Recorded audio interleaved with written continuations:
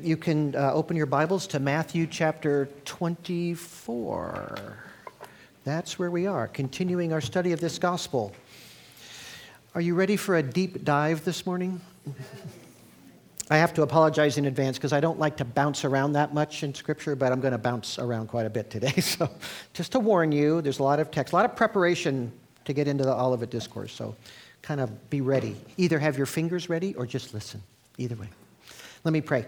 Father, we just ask you to bless our study of the Word this morning. We know there's wonderful, deep truths here that Jesus felt we needed to have. So we ask you to bless as we try to understand and grasp the totality of the gospel message as it moves throughout Scripture, Lord.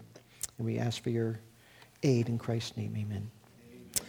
Well, we started a couple weeks ago looking at this final teaching portion of Matthew's gospel. So there's 6 major sections where Jesus is teaching in Matthew, and this is the last. Significantly, this one deals with the last things, what we call the end times, the end of the world as we know it, and the ushering in of a new age. That's either the most vain, feckless hope of all time, or it's going to happen. And I think it's going to happen, because Jesus says so.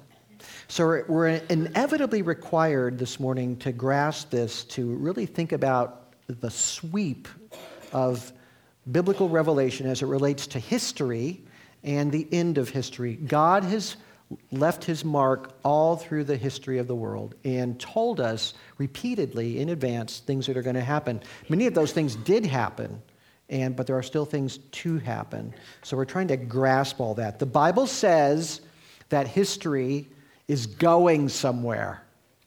We're not just flailing around. There's actually a plan in the works. Most people don't give it that much thought, honestly. Some people try to guide history. We live in a time where that's going on in really interesting ways. Every new idea, usually a crazy idea in our time, is referred to as being on the right side of history. Have you heard that? Have you heard people talk about that? If you don't agree with them, you're on the wrong side of history. If you agree with them, you're on the right side of history. And what they're saying is history's going to this place and we're taking you there. You need to trust us to take you there. That's the idea. And it usually means, it's usually referring to some really weird, twisted or destructive social experiment going on within the culture that we have to all embrace because that's our inevitable future. That's where history is going. That's what they're telling us. And you sure don't want to get stuck in the past, do you? You don't want to be one of those people. You're not with it. You're against progress. And this kind of thinking, it assumes inevitable progress, which we're supposed to accept, even though what looks like it looks more to me like it's inevitable that this is a civilization in decline because we're following the same track that has happened in many civilizations. They kind of go to a certain peak and then they start to decline and the social thing starts breaking up. And the stuff that's supposed to be really cool and with it today is the same thing that happens in every culture that breaks down. So I'm not exactly sure we're on the right side of history, the direction that we're going. Anyway, while puny men make their plans for the future, our future, making plans for us, God has ordained everything that has and will come to pass. And he has revealed his great plan in the Bible. So we who know him should not fear, but have hope in the inevitable triumph of justice and righteousness in the Messiah, Jesus Christ. That's where we should be. So we've looked at Matthew 24, 1 through 14 a couple weeks ago, where Jesus described what he calls birth pangs as the new age emerges under Messiah's rule. He warns that many sorrows will come upon the world. There will be many false prophets. There will be false messiahs. They will arise, and believers will endure unparalleled persecution. I think currently there's more Christian persecution, people being killed for the faith right now than probably any time in history. But it's going to get worse. It's going to get worse than that. All of the human rights groups agree that Christianity is by far the most persecuted religion in the world, all over. That's going on today. But he's talking about something even worse, unparalleled persecution. But in the end, as verse 14 says, this gospel of the kingdom shall be preached in the whole world as a testimony to all the nations, and then the end will come. That's what Jesus says. So then starting at verse 15, which is our text for today, he speaks to those who will inhabit the future. But we're not going to get to verse 15 for a while because I'm going to run you all around. So what happens in the future is rooted in the past. Not accidentally, it's all based on promises, the promises of God that puts boundaries on history. In other words, history has to totally cohere and move forward in the direction that God has ordained it already to happen. So humans invent all kinds of ideas and concepts and directions and cultures and religious philosophies and customs and immoralities, but God controls all of history. He's over it, and it will come to the conclusion that he has ordained for it. So his plan prevails. It always prevails, and his plan is built on promises. So there are covenant promises made in the Bible, and they really started with the man named Abraham, which goes all the way back to Genesis chapter 12 and Genesis chapter 15. They were not only made to Abraham, but to his specific descendants through the line of Isaac and Jacob, his son and grandson. And these promises cannot be revoked, and they cannot be overthrown. They are going to happen. And the Abrahamic covenant is the key to everything else that unfolds in the Bible. I often call it the engine that drives the biblical story. Everything is an outflow of the Abrahamic covenant that happens after Genesis chapter 12. So let's quickly review just the elements of that covenant. You can look at that if you want to, or just listen. But one of the most important promises made to Abraham in order to understand the future is the promise of land. In Genesis 12:1, it says, "Go forth from your country and from your relatives and from your father's house to the land which I will show you." Now, if you jump real quick to chapter 15 before we finish out, we'll come back to chapter 12, but in Genesis chapter 15, that land is described in great detail. The words aren't familiar to us, but it's what we call the Holy Land or the Promised Land today. Genesis 15:18, this is when the covenant was sealed with Abraham. That I won't go into all the detail, but God made a very clear, explicit, visual covenant with him that would be unshakable and unchanging. And it says in Genesis 15:18, "On the day the Lord made the covenant with Abraham, saying, 'To your descendants I have given this land, from the river of Egypt as far as the great river, the river Euphrates. The Kenite, the Kenizzite, the Cadmonite, the Hittite, the Perizzite, the Rephaim, and the Amorite, and the Canaanite, and the Girgashite, and the Jebusite.'" Those people, where they live, that's the land where he's talking about. And of course, those are the people, when Joshua came in to conquer the land, that God had given them into their hand after they came up out of Egypt and all of that. So that's the promised land as we know it. Actually larger. The promise is to land larger than Solomon almost reached its borders of what God had promised, but even he never did, so all the way. So it's going to be completed someday because God promised it to him. So God says he gives it to your descendants, and that makes it forever, and that makes it the Holy Land. So the other promises in chapter 12 are as clear as they can be. He says, "I will make you a great nation," which God did. "I will bless you personally," which God did. "I will make your name great." There's probably no name greater in the history of the world other than maybe Jesus than Abraham, because you have about 1 billion Muslims that honor Abraham. You have all the Jews that honor Abraham, and every Christian country and people honor Abraham. So you can't, that's just about everybody. There's not a whole lot of people outside of that. "I will make your name great, and so you will be a blessing. And I will bless those who bless you, and the one who curses you, I will curse." That's a really interesting subject. "And in you," here's the final promise, and this is what makes the Bible not a tribal book. Saying, well, this is just a Jewish book. Not from the very beginning, it's not just a Jewish book. This covenant promise made to Abraham, he says, "In you, all the families of the earth will be blessed." So God's plan always, from the very beginning, from Genesis chapter 12, is to bless all peoples. And if you go around the world today, and I've been in some pretty distant places, you'll find Christians there and blessed by the seed of Abraham, Jesus Christ, worshiping him. So this final universal blessing comes from Abraham's descendant, Jesus. That's why Matthew's gospel begins, a genealogy of Jesus Christ, the son of David, the son of Abraham, because he's the fulfillment of all of these promises. That fulfillment of blessing to all peoples does not change the forever nature of the promises of a land and a great nation filled with Abraham's descendants. Universal blessing and the exaltation of Israel as a great nation in a specific land, they go together.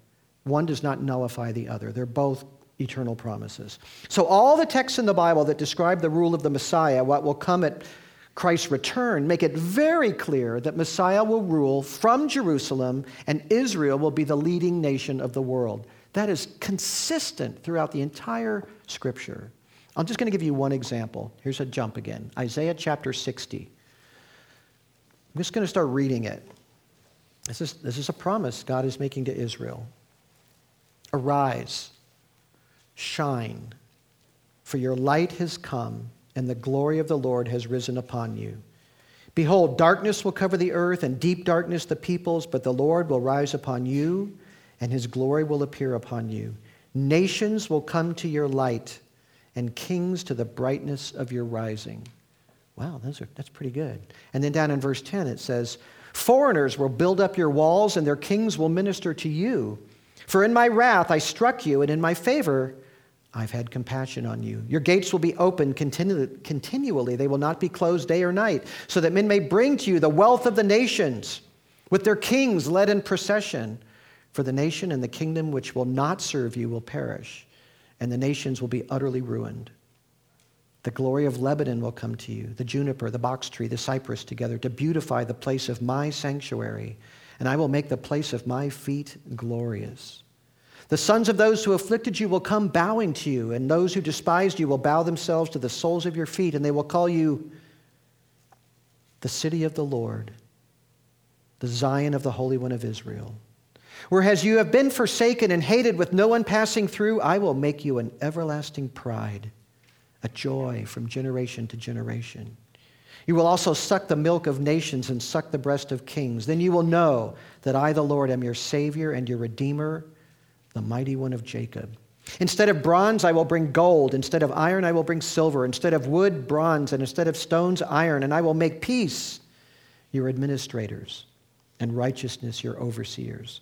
Violence will not be heard again in your land, nor devastation or destruction within your borders. But you will call your walls salvation and your gates praise. No longer will you have the sun for light by day, nor for brightness will the moon give you light, but you will have the Lord for an everlasting light, and your God for your glory. Your sun will no longer set, nor will your moon wane, for you will have the Lord for an everlasting light, and the days of your mourning will be over. Then all your people will be righteous. They will possess the land forever, the branch of my planting, the work of my hands, that I may be glorified. The smallest one will become a clan, and the least one a mighty nation. I, the Lord, will hasten it in its time. It's pretty clear and wonderful, isn't it? They will possess the land forever. So Israel has this glorious future based on God's promises, and that future will be preceded by what Jesus calls birth pangs, these global trials and difficulties and suffering, unlike anything that's ever happened before. Birth pangs, sorrow before the joy. And in our text today, starting at verse 15 of 24, Jesus makes a specific reference that ties what he's saying to the prophetic plan that's set forth in the Old Testament. So we're going to read verse 15, then we're going to walk that back again to the Old Testament.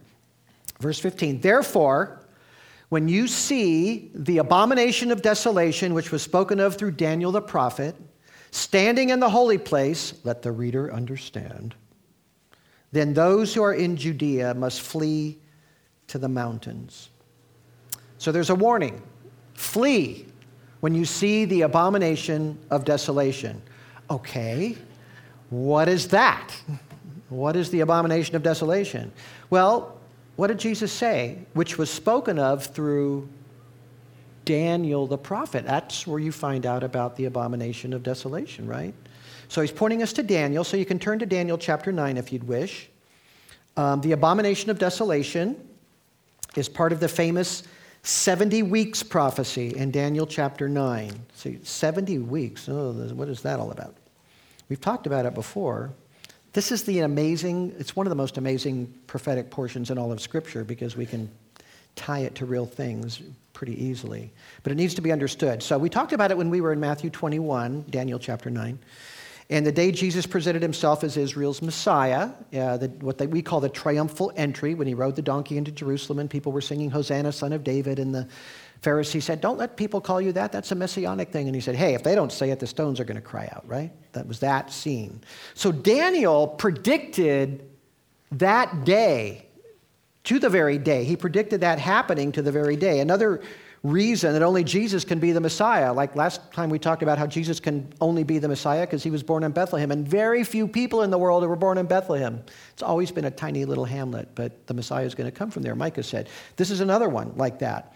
Only one person showed up on the day claiming to be the Messiah, the day that Daniel said, that was told anyway by an angel, that the Messiah would come. So it has to be Jesus, right? He keeps fulfilling all of these very specific prophecies.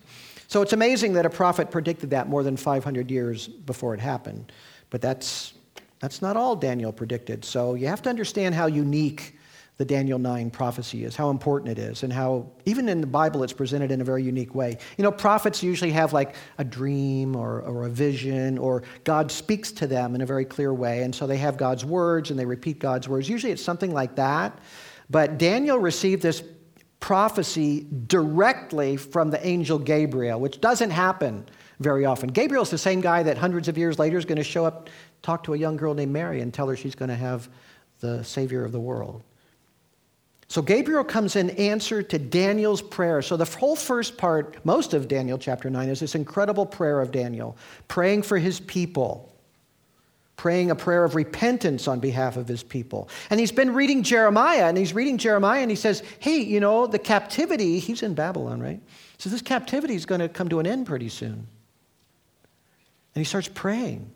He puts on sackcloth and he seeks God, to whom he appeals as the great and awesome God who keeps his covenant and loving kindness for those who love him and keep his commandments. But he knows Israel hasn't loved God or kept the covenant or the commandments. So it's a prayer of repentance, seeking mercy for his people, pleading because of the desolation of Jerusalem, which is a ruin because the Babylonians destroyed it. And he says in verse 8 of Daniel 9, open shame belongs to us, O Lord, to our kings, our princes, our fathers, because we have sinned against you. In verse 11, indeed, all Israel has transgressed your law and turned aside, not obeying your voice, so the curse has been poured out on us. And down in verse 16, O Lord, in accordance with your righteous acts, let now your anger and your wrath turn away from your city, Jerusalem, your holy mountain. For because of our sins and the iniquities of our fathers, Jerusalem and your people have become a reproach to all those around us. So now, our God, listen to the prayer of your servant and to his supplications. And for your sake, Lord, let your face shine on your desolate sanctuary. Oh my God, incline your ear and hear. Open your eyes and see our desolations and the city which is called by your name. For we are not presenting our supplications before you on account of any merits of our own, but on account of your great compassion. That is a great prayer. Model your prayers on Daniel. Very godly man. Notice how focused he is on Jerusalem and the temple, the sanctuary, he calls it. That's what his prayer is about.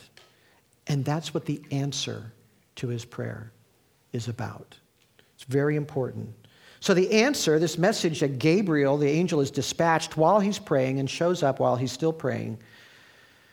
The answer is about the holy city of Jerusalem and the temple and Daniel's people.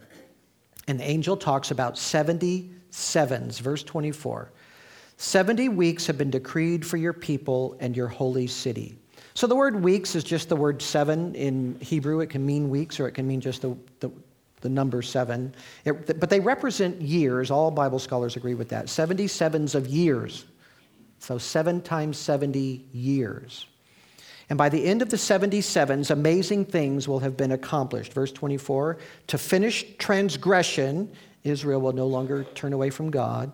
To make an end of sin, the time of just unbounded, rampant sin will be over. To make atonement for iniquity, clearly a reference to Christ's atoning sacrifice. To bring in everlasting righteousness, that's what we just read is going to come with Messiah. No more idolatry, no more apostasy, righteousness reigning upon the earth, to seal up vision and prophecy. It'll all be fulfilled. There won't be need for more. To anoint the most holy place. That has to be a reference to the temple, and it's got to be the millennial temple, which Ezekiel describes in like 9 whole chapters, just describing this future glorious temple in the millennium. So, when the 70 weeks are done, Christ will be on his throne and righteousness will fill the earth. Now, the prophecy from the angel Gabriel actually gives the starting point of the 77s. And it comes from the decree to build Jerusalem, verse 25. So you are to know and discern that from the issuing of a decree to restore and rebuild Jerusalem until Messiah the Prince, there will be 7 weeks or sevens and 62 weeks or sevens, and it will be built again, plaza and moat, even in times of distress. So he says, point A to point B, from a decree to rebuild Jerusalem, 7 sevens and 62 sevens, that's 69 sevens altogether. The first 7 sevens, 49 years, probably is the time it took to rebuild Jerusalem, plaza, and moat.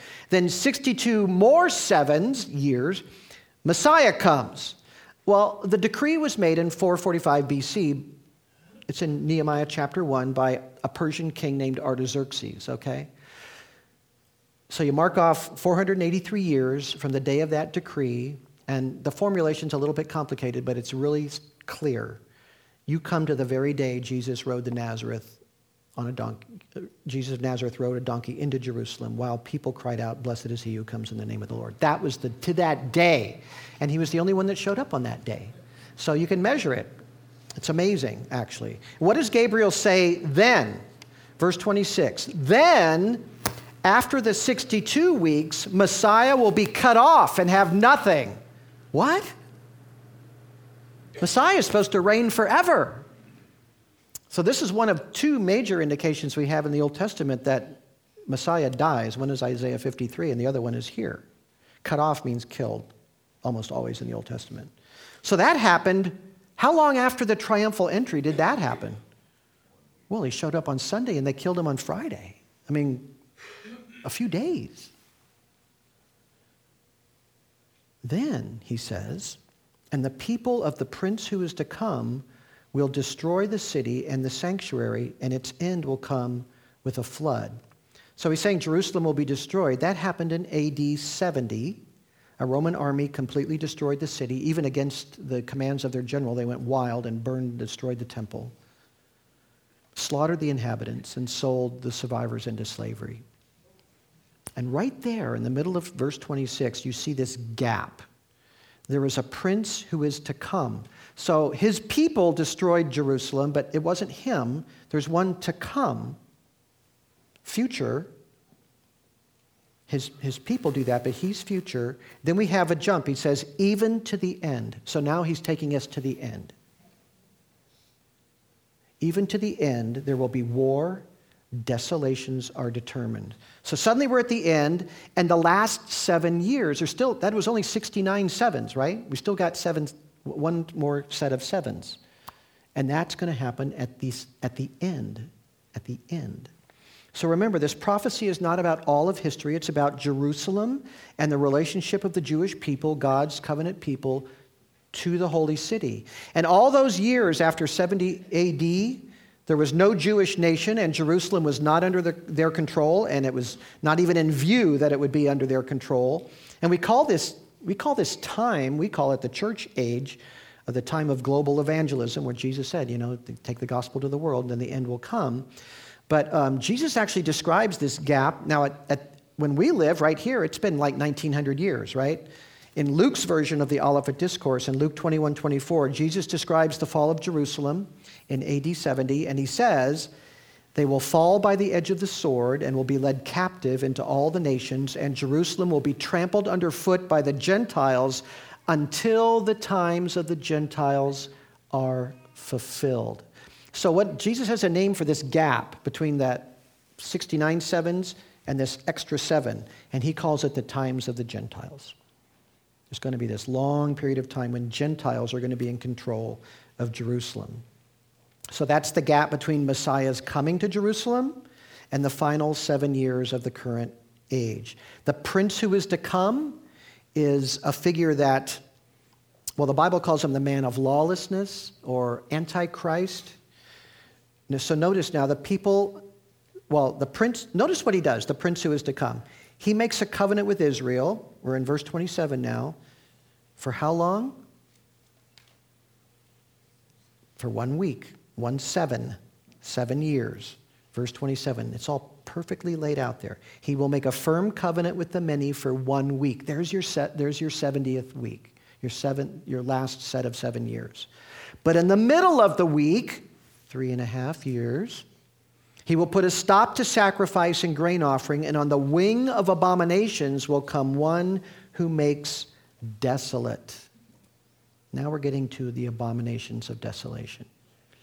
He makes a covenant for peace, but he breaks it halfway through. He ends sacrifice and turns against Israel viciously and commits abominations.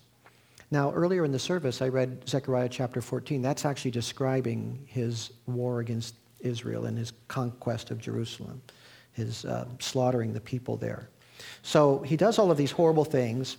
Now this gets really interesting, and I know I'm getting technical, but Daniel chapter 11 is a description, a prophetic view of Israel's future, mostly about those 400 years of silence between the last prophet and the coming of Jesus. So it's the time before Jesus, and there's no biblical record being written. But God actually wrote it in advance in Daniel chapter 11. So it chronicles in detail the horrible place Israel was in. After Alexander the Great conquered everything, and he died, then everything was broken up between his generals. And the Seleucids ran what was the Persian Empire, and the Ptolemies ran Egypt. So Cleopatra, she was a Greek, descendant of Alexander's people. So the Ptolemies and the Seleucids were fighting, and Israel was right in the middle, so they're always fighting over Israel. And it tells that whole story in quite a bit of detail.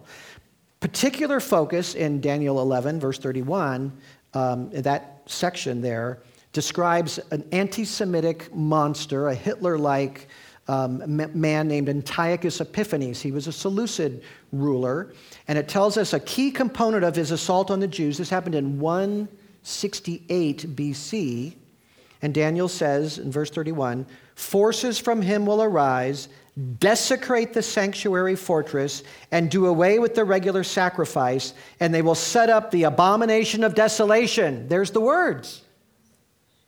So when Jesus talked about Daniel and the abomination of desolation, those are the same words. That's it. That's Jesus' phrase. But this has already happened.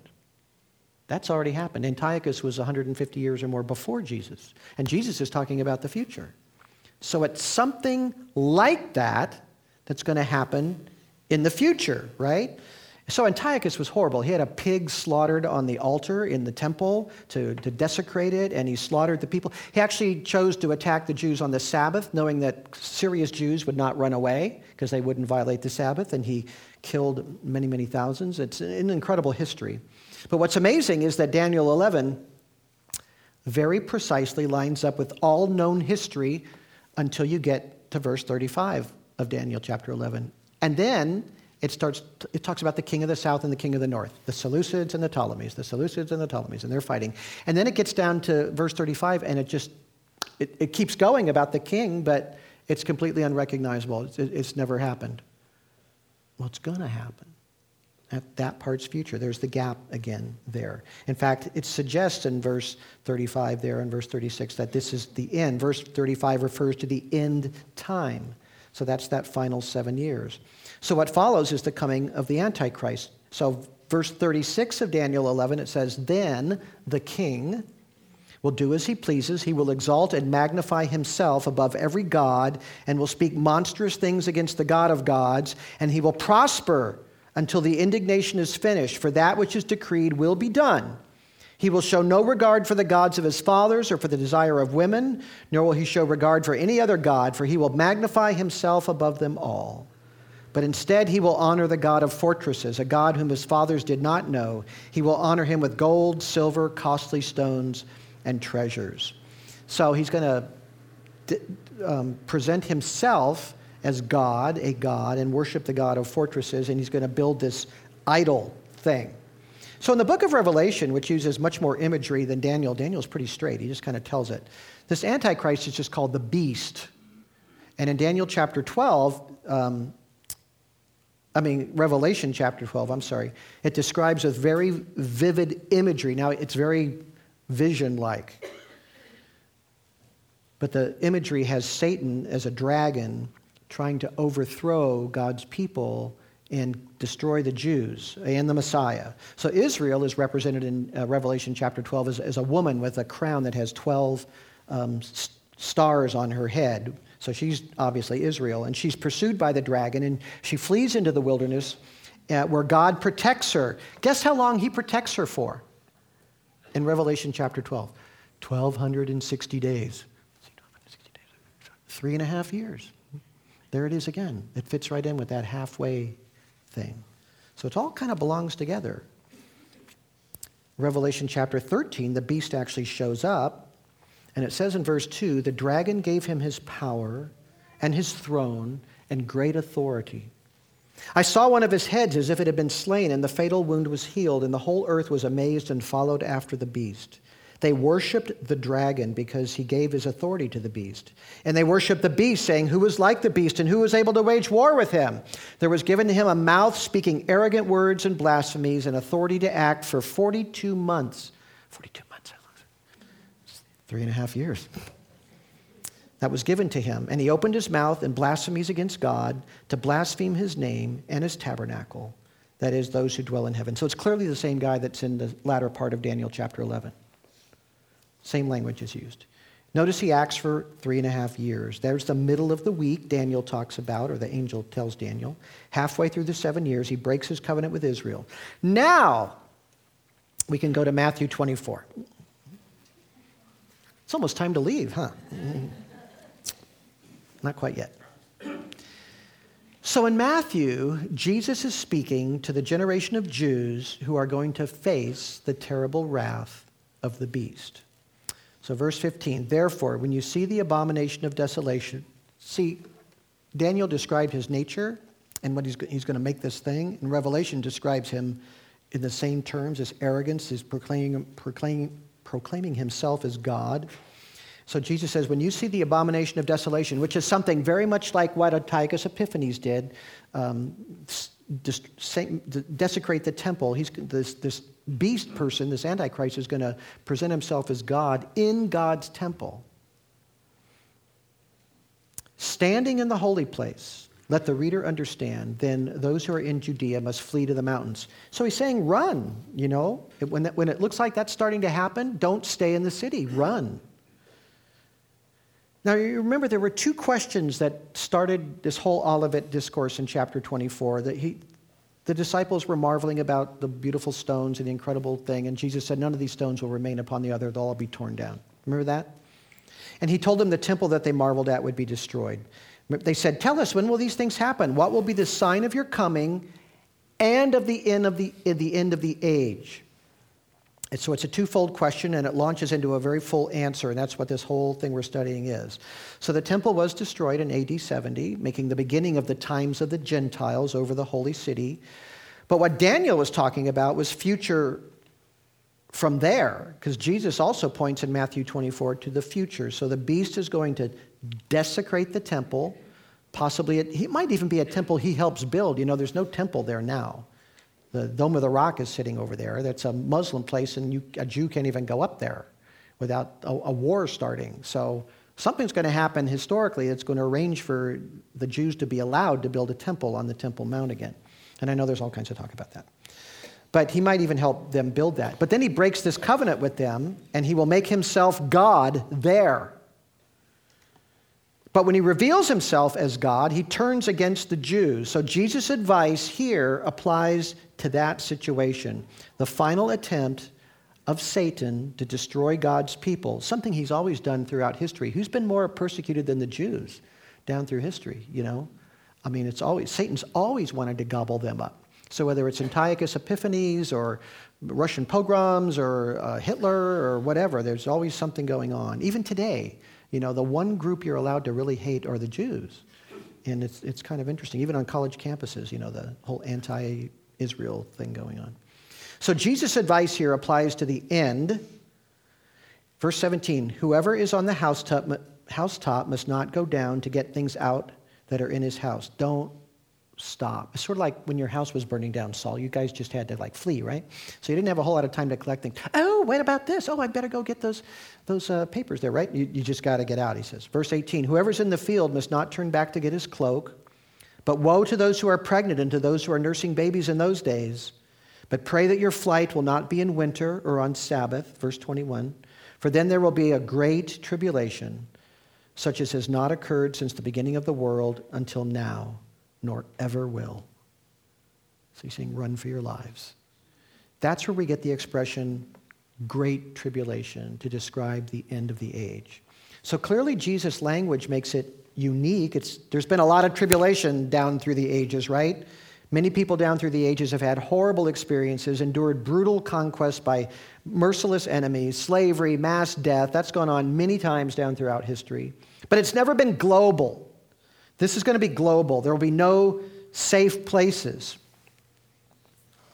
You will not only have an evil, murderous global government, like Nazis on steroids kind of a thing, but this is the time God unleashes his judgments upon the world that the world deserves. So all the global plagues, devastations, and judgments described in the book of Revelation, especially chapter 16, that's the great tribulation. It's all part of that. In fact, Revelation chapter 16 ends, verse 18, with this. After many horrible plagues, it says, there was a great earthquake such as had never been since man came upon the earth. So great an earthquake was it, and so mighty, the great city was split into 3 parts, and the cities of the nations fell. Babylon the Great was remembered before God to give her the cup of the wine of his fierce wrath. And every island fled away, and the mountains were not found. And huge hailstones, about 100 pounds each, came down from heaven upon men. And men blasphemed God because of the plague of the hail, because the plague was extremely severe.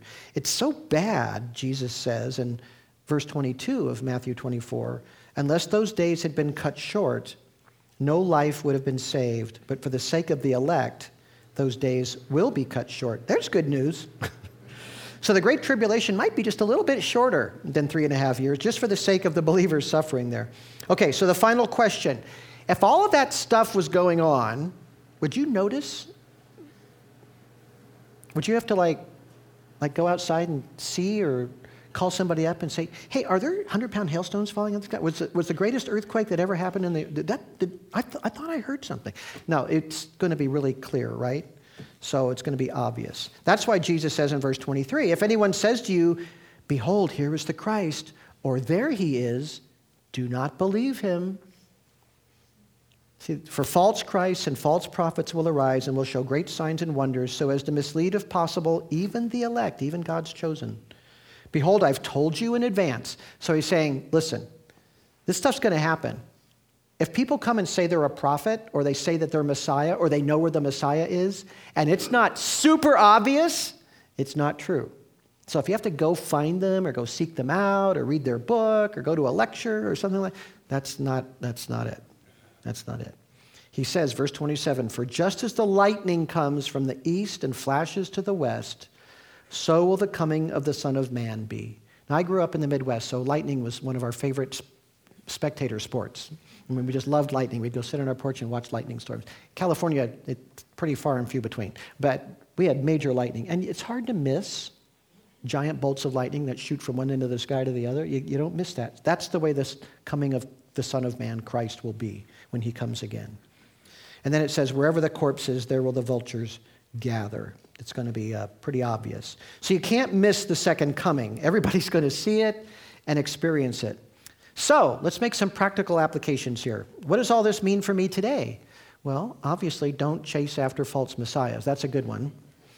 2, God is going to make everything right. God is going to make everything right. The world will not always be this way. So you don't have to worry about that. He's going to fix it. We can't fix it. We can do good things, but we can't fix it. 3rd, God is a promise keeper. Even if it takes thousands of years. Abraham lived almost 2,000 years before Jesus. That's almost 4,000 years ago, and God's making him promises, and those promises are being reaffirmed and kept all throughout Scripture. His plan is being unfurled all throughout history. It's going on. And God's going to keep that promise. Did I promise that guy land 4,000 years ago? They'll be in it. His people will be in it. God's a promise keeper. Even if it takes thousands of years to fulfill those promises, he's going to do it. Mainly, though, I think we should take away from this the realization that this world is temporary. This isn't all there is or all there ever will be. Corruption and sin will dominate our world until Jesus comes. That's what's going to happen. That doesn't mean don't oppose evil, but it does mean don't look for utopia. It will not come at the hands of men. The problem with many people is that they do look for utopia. And where the politics can get really extreme when that starts to happen. Utopians are always frustrated because wicked human beings never get it right. So they want to tell us, they want to control everything to make us get it right. That's what they're committed to. That's what communism tried to do in the Soviet Union and in China. They only killed a few 100 million people, but they need more and more control. China today is this massive surveillance state. In fact, just this week, they made the head of China, they gave him the same title that Mao Zedong had, which he's never had before. Nobody's ever had it since Chairman Mao died. Just got it this week, which gives him absolute authority over everything in China. So they've got hundreds of thousands of Muslims in concentration camps in China. There's massive surveillance state. They're going to control everybody. Everybody gets a grade, a social grade. You can get on a train or fly on a plane only if you have a certain score. And they control 1 billion people they're controlling. Control. That's what utopians do. But there will be no utopias in this world until Jesus comes. So don't seek them. Just seek to serve the God who's really there. That's our calling. Micah said it best, do justice, love mercy, and walk humbly with your God. That's what you're supposed to do. And let him have the future. Just trust him with the future. He's going to make it all come out exactly as he wants it to. Let's pray.